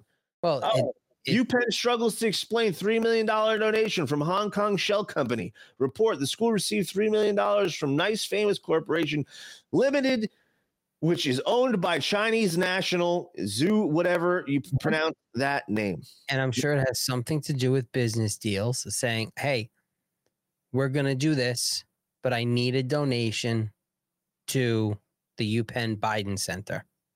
And we're going to just place classified documentations that I have no right to declassify or hold on to because I'm the vice president, not the president, and just conveniently put them there while you pay all this money and you have we can't account for it. We have no idea where it came from, why we have it. We have no explanation. It's just there. Right. Sure. I know. Like I got a bridge in the desert, Alan. It's for sale. It's for sale. Well, then great price. They better do it. They better do a good job in following the money and the donations to that college to China, and do a good job about how the documents got there, who put them there, when they were taken, and we still don't know who leaked the documents for the Supreme Court, first time ever. No. You expect them to do a stand-up, bang-up job and finding out where the money's going. We also who had any investigation power for the Supreme Court leaker? No faith. I have no faith. No. I'm saying who had investigation power for the Supreme Court leaker? Nobody. But we had some power. No, not really. But we there's so many things that we need to be looking into, and nothing's being done. I'm hoping that something gets done about this. I'm hoping that something gets done about what happened on January 6th with the FBI's involvement. So I'm hoping we get information. I'm hoping. I don't have faith. I don't think that it's going to happen. I'd be shocked if it did, a little bit, actually, more than anything, because their track record doesn't show me that they're going to actually release any real information. It's going to be all fluff. It's going to be all just to appease us, to keep us quiet, to keep us excited, and like, oh yeah, we got this. Here we go, hurrah, hurrah, kind of thing. I see things like this, Alan, and you're right to ask the questions that you're asking. But with the information that we have, it's a very fair assessment or fair assumption to say that there's some nefarious actions going behind this. The vice president was doing things that he was not supposed to do while he was the vice president. And this plays a huge role. And it's just very interesting to me that this is coming out now, that this is dropping now for two reasons. One, why didn't it come out before the midterms? Why don't we find this out before the midterms? Right? When were they found? Why not right after? Right, but when were they found? I'm not sure. It sounds like they made a pretty quick deal of it. And I'm not 100% sure, but I doubt that they were found and immediately released. Right, but I don't think it would have any, even if it was done before the midterms, I don't think it would have any implications on the midterm elections at all. At all. Whose elections would it? Whose election? Depending on how people respond to Joe Biden doing this, like people are seeing this happen, and they're not happy because of the precedent that was set with Donald Trump. Because what people should be outraged about is the mainstream media, how they're spinning it on that. They're downplaying Joe Biden, because he cooperated, and that Donald Trump didn't cooperate when he did in a different way. And also realizing that one was a sitting president who can declassify anything he wants. There's no set process of declassifying documentation. The vice president cannot declassify a fucking roll of toilet paper in the White House. I 100%, without a doubt. And this is why I say before the midterms, because of the way that Donald Trump was handled with his documents, which he's legally allowed to declassify, which he did declassify before he left office, and made a big statement about it. Mm-hmm. And they raided Mar-a-Lago, they raided Melania's closets, Barron Trump's room. Like, they went all out. They tried to remove the cameras. They kicked all the lawyers, everybody out of the house. They did everything that they possibly could to potentially try to plant evidence. So many scenarios that you could run through. And they put him and his family through this for something that he has every right to do. Whereas Joe Biden has no right to do what he did. And you see how the media is responding, and you see how congressmen and women that would be up for election would respond, because the precedent was set. If this was a one-off on its own, and there was no precedent of Donald Trump and what they did and what they put him and his family through for doing the exact same thing, it's illegal for him to do because of his position of president, and it's illegal for Joe Biden to do. I think people would watch how they're responding to this, and it would affect people's. No, I think it's a very easy response. If the same scenario happened before the midterms, and I'm a Democrat running for office and I'm questioned by the press about this, I'm going to say, well, there are obviously some issues with the documents. It's being investigated, and we have to see where the investigation leads us. So it would be unfair for me to make a determination or an assumption on what's going on right now until we have all the facts and the investigation is concluded. That's my response if I was in the middle of an election cycle. That's a great way to push it off. That's a great way to push it off. But guess what, Alan? Guess what? People still saw your reaction when they raided Donald Trump. The immediate reaction. Oh, he needs to be in jail. Why is he not arrested? Right.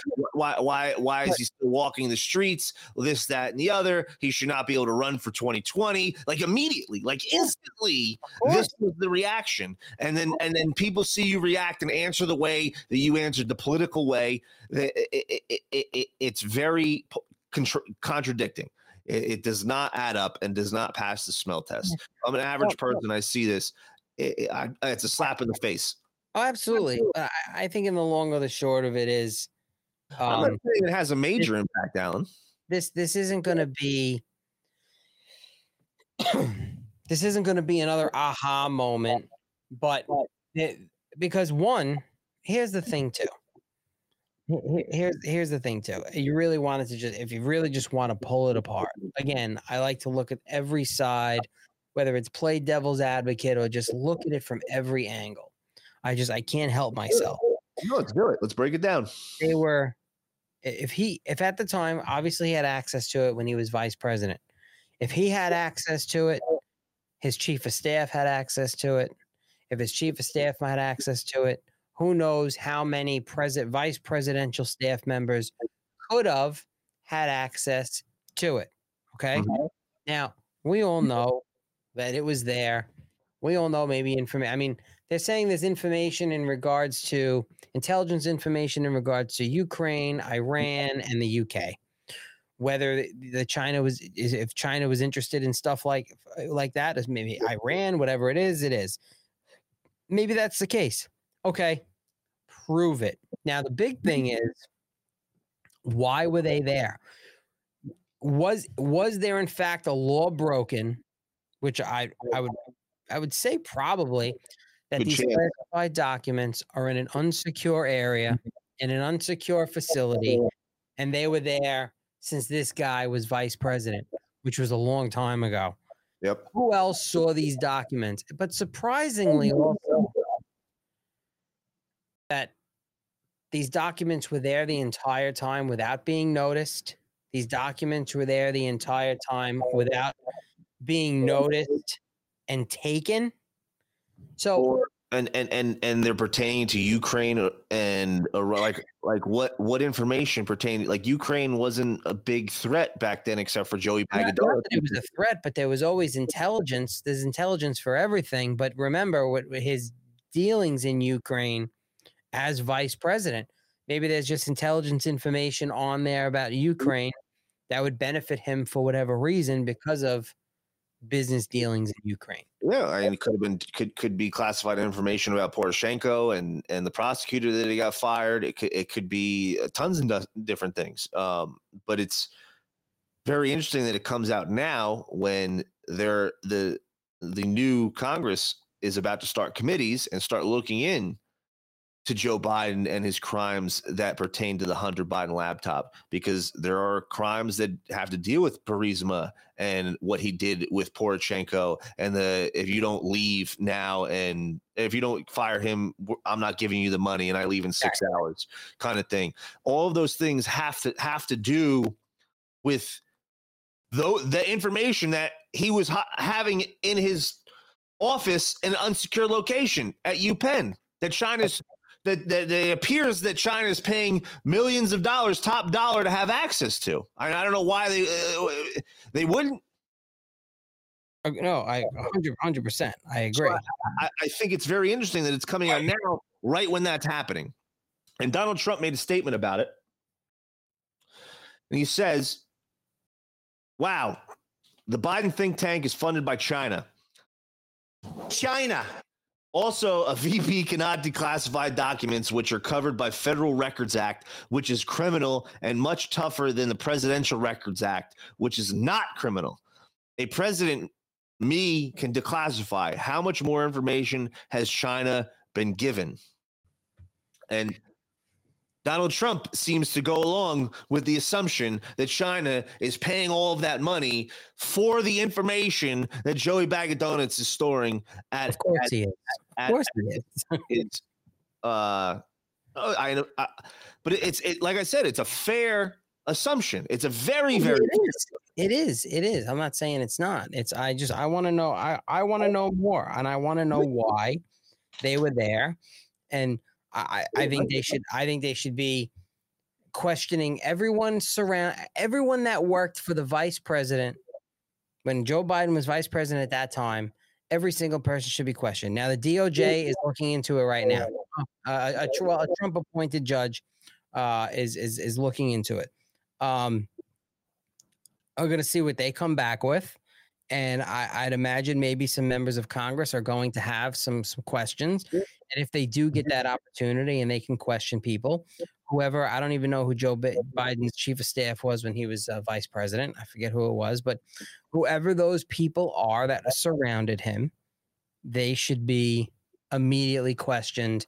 Yes. And of course, they're all going to, I do not recall, I don't know. And you're going to get all of that, which, whatever, it is what it is. I don't think we're ever going to know. But I think the biggest issue here is crushing the narrative that Donald Trump stole documents. They had a whole thing.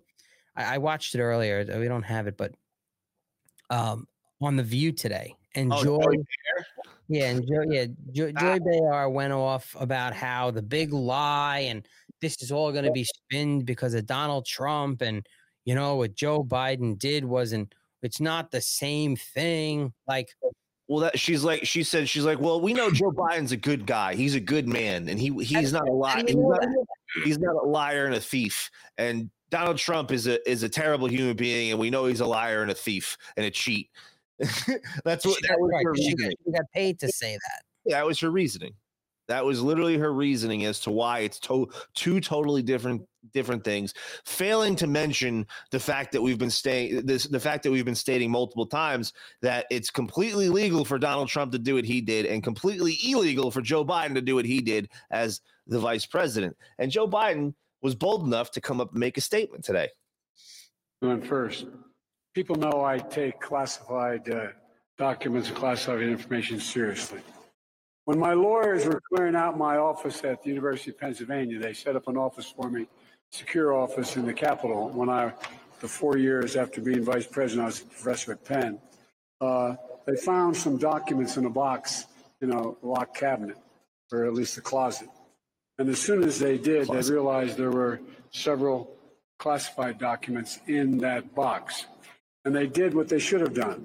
They immediately called the archives, turned them over to the archives, and I was briefed about this discovery and surprised to learn that there were any government records that were taken there to as he reads his notes. But I don't know what's in the documents. My lawyers have not suggested I ask what documents they were. I've turned over the boxes. They've turned over the boxes to the archives, and we're cooperating fully with the review, and which I hope will be finished soon. And will be more. It'll be finished tomorrow. At that time. No, we found nothing, guys. No good. It was just some fluff information. It's no big deal. You know, it was about the ghost of Kiev and his origins. And Snake Island and all of the soldiers. Again, if the DOJ fails to find anything, I'm hoping that the Republican Congress will form a committee about that and look into why, where, maybe subpoena the attorneys that found it, the people involved that found it. And again, I would go as far as back, and whoever is still around, whoever worked for Joe Biden on his staff as vice president at that time, I would haul him in for question. The real question is, Alan, this is the real question. Why hasn't the FBI raided Joey Bag of Donuts' house or office at UPenn? Well, why haven't they shown up and said, hey, let's just go through your son's stuff. Oh, Hunter, let's go look at Hunter Biden's room. Because he's a sitting president. I mean, that's a pretty easy answer. I know this. I was saying because but a lot of people are asking that in reality, and you know, he's a sitting president. You know, it is what it is. It is what it is. But at the same time, Donald Trump, they should have never raided Donald Trump Mar-a-Lago like it should have never happened. No, it shouldn't have happened. But He's a former president. It's the first time that was never done before. But I'm glad it did. I'm glad it did. I am too. It backfired big time. And when it happened, this is exactly the thing that we were talking about on air, is how it's going to backfire big time and majorly. And it's continuing to do so. And it's going to be a major hangup for them going forward, because if this documentation is pertaining to Ukraine and Iran, and China actually did in fact pay for it, and Congress does form an investigation, this is not a good thing for Joey Bag of Donuts. Like it is a crime to do what he did. And further exposes China's involvement in how the now president's office is compromised and owned by China. Well, I mean, we knew that. We can already make that assumption as well. That's a very January 20th. Yeah, we knew that. Exactly. So, Alan, it was another fun Tuesday. Banging up another episode of We the People Radio. We'll be back on Friday. Freedom Friday, 9 p.m. Eastern. 9 p.m. Eastern. We're talking some human trafficking down at the border. About Joey Bag of Donuts' visit down to the border and how it's a complete sham and shit show. And he put on this they went on a nice stroll on the border with all these border. Yeah, it was such nonsense. He spent 3 hours there. He spent more time parading trannies through the White House doing TikTok videos than he did going to a secure area, most of which was spent in a border patrol facility parking lot, and then a little stroll by Donald Trump's big, beautiful wall. And then that was it. He was back on a plane, and now he's in Mexico, and he has the Mexican president blowing him, thanking him. Oh, thank you for halting the wall. Between the three amigos over there, they're they want to come up with some website and some app that migrants can use to apply for asylum, so they can let 30,000 people a month into the country, plus all the millions that are coming in illegally, so that they can go ahead and literally work their way to a amnesty bill, which this, I think, is going to be his big baby for 2024, because there were senators, while this was all happening, they're all starting to promote this amnesty for illegal aliens, and that was one of the trip to the Mexico border, like the start of it. And what they're going to try to do. More votes for the Democratic Party. They're going to try. They're going to try. Oh, of course they're going to try, Alan. Of course. We expect nothing less from these fucks. What I want to close out on real quick, though, is good news is Damar Hamlin. There are photos of him sitting up in his hospital bed. Very good news. I'm glad I was wrong about that. And he is alive and okay. So I pray that he continues. I don't know. You sure it's not a clone? I don't know. We know how the CIA. Have you ever seen? We played the video about the CIA masks and how they operate. You're absolutely right. But I was just kidding. I don't think. But again, I'm just thankful that he's alive, and we didn't watch somebody die on national TV and have a heart attack. A 24-year-old kid. As sad as You're it not is, as cynical as I am. No, I'm not. I'm really not. But you could see the mainstream media already coming out and spinning it. Here's all the articles. The inevitable grotesque effort to blame vaccines and Damar Hamlin's collapse. Vaccines almost certainly didn't cause it. Oh, it turned Damar Hamlin on field collapse into a vile conspiracy theory, like over and over and over and over again. Yeah, how it wasn't the vaccine. Meanwhile, more and more people, more and more athletes are dropping dead. This newscaster literally just faints on air. Do you see this fucking girl? Yeah, Canadian, and she put out a statement, and she was also one who got jabbed. She got jabbed, and she was all proud about it on her social media. She put out a statement saying specifically that she's been receiving a lot of hatred because of this conspiracy, and my medical issues are private. But I can assure you this was not from the COVID-19 vaccine. Sure. Isn't some 18-year-old MMA star just dropped dead? Yeah. Some basketball player just dropped dead. Yep. It's happening left and right, and I think it's going to get worse and So worse. listen, thousands of people are going to die in 2023, very young, and it's all because of climate change. Yep, Man Bear Pig is here. Well, I'm here to tell you now, Man Bear Pig is very real, and he most certainly exists. So it was a lot of fun, Alan. We'll be back on Friday, talk some human trafficking. We got Jason Frank joining us. Hopefully Brandy's able to stop in, one of our favorite listeners of the show. She's tuning in tonight. And to talk about what they're doing with Stay in the Light, Stay in the Fight, and the work they're doing down on the border, because they're doing amazing work down there. So we'll catch up with them on Friday. Come join us 9 p.m. Eastern. Come and hang out. Me and Alan gangbanging on the government as always. I'll be back tomorrow morning, bright and early, with my friend Garrett, talking positivity. So Alan's gonna come and hang out with us and talk some positivity. One of the Wednesdays, I'm gonna come into Winning Wednesdays and show everyone what fucking losers the both of you are on Winning Wednesday. Yep, that's exactly what he's gonna do. He's gonna just shit on us and make us feel like pieces of shit on everything. By the end of the episode, I'm going to be hanging in the background because I'm gonna want to kill myself because Alan. Garrett's gonna be setting himself on fire on camera. You're gonna be hanging yourself. It's gonna be like that movie, that old movie Airplane, where the guy tells the same story and everybody committed suicide. Yeah, that's exactly what it's gonna be. Exactly what it's gonna be. Shout out to our sponsors: My Patriot Cigars, mypatriotcigars.com, Kush Creams at kushcreams.com, and Sirius CBD at sirius-cbd.com. Go pick up yours today. Code WPRUSA for 15% off your orders. Really appreciate everybody that listens. We'll be back soon. Alan, it was a lot of fun. Till next time, guys. Where we go, one. See you.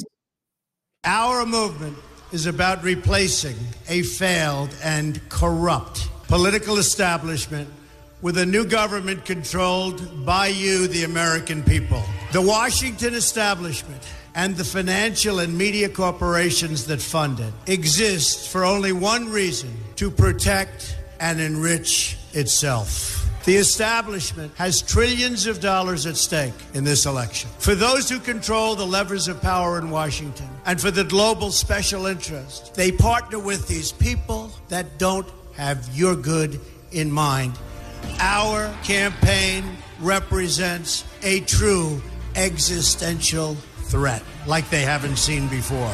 This is not simply another 4-year election. This is a crossroads in the history of our civilization that will determine whether or not we, the people, reclaim control over our government. The political establishment that is trying to stop us is the same group responsible for our disastrous trade deals, massive illegal immigration, and economic and foreign policies that have bled our country dry. The political establishment has brought about the destruction of our factories and our jobs as they flee to Mexico, China, and other countries all around the world. It's a global power structure that is responsible for the economic decisions that have robbed our working class, stripped our country of its wealth, and put that money into the pockets of a handful of large corporations and political entities. This is a struggle for the survival of our nation, and this will be our last chance to save it. This election will determine whether we're a free nation or whether we have only the illusion of democracy, but are in fact controlled by a small handful of global special interests rigging the system, and our system is rigged. This is reality. You know it, they know it, I know it, and pretty much the whole world knows it. The Clinton machine is at the center of this power structure. We've seen this firsthand in the WikiLeaks documents, in which Hillary Clinton meets in secret with international banks to plot the destruction of U.S. sovereignty in order to enrich these global financial powers, her special interest friends, and her donors. Honestly, she should be locked up. The most powerful weapon deployed by the Clintons is the corporate media, the press. Let's be clear on one thing. The corporate media in our country is no longer involved in journalism.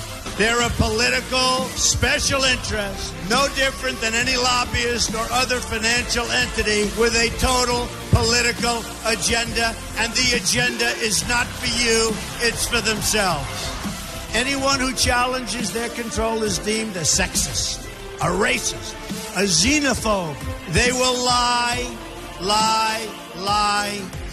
and then again, they will do worse than that. They will do whatever is necessary. The Clintons are criminals, remember that. This is well documented.